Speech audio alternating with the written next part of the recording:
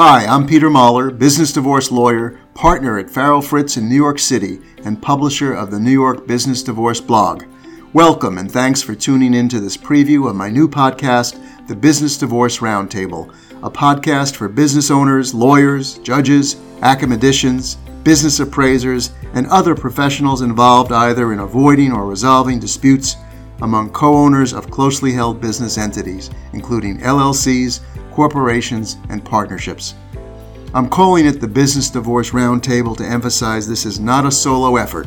You will hear not only my voice, pleasant as it may be, but you'll hear many voices. This will be a collaboration, a conversation with other members of the business divorce community.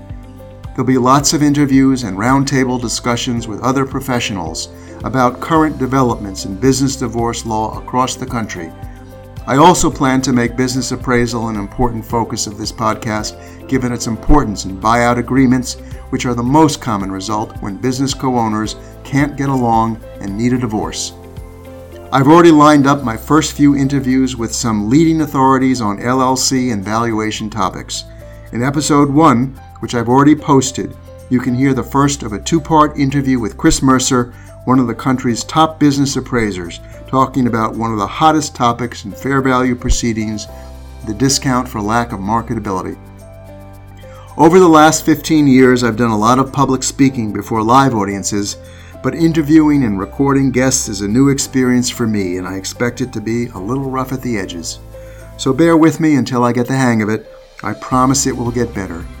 Also, as you listen to episodes in coming weeks and months, let me know how I'm doing. Your feedback is greatly appreciated, and if you like the podcast, please subscribe and recommend it to your friends and colleagues.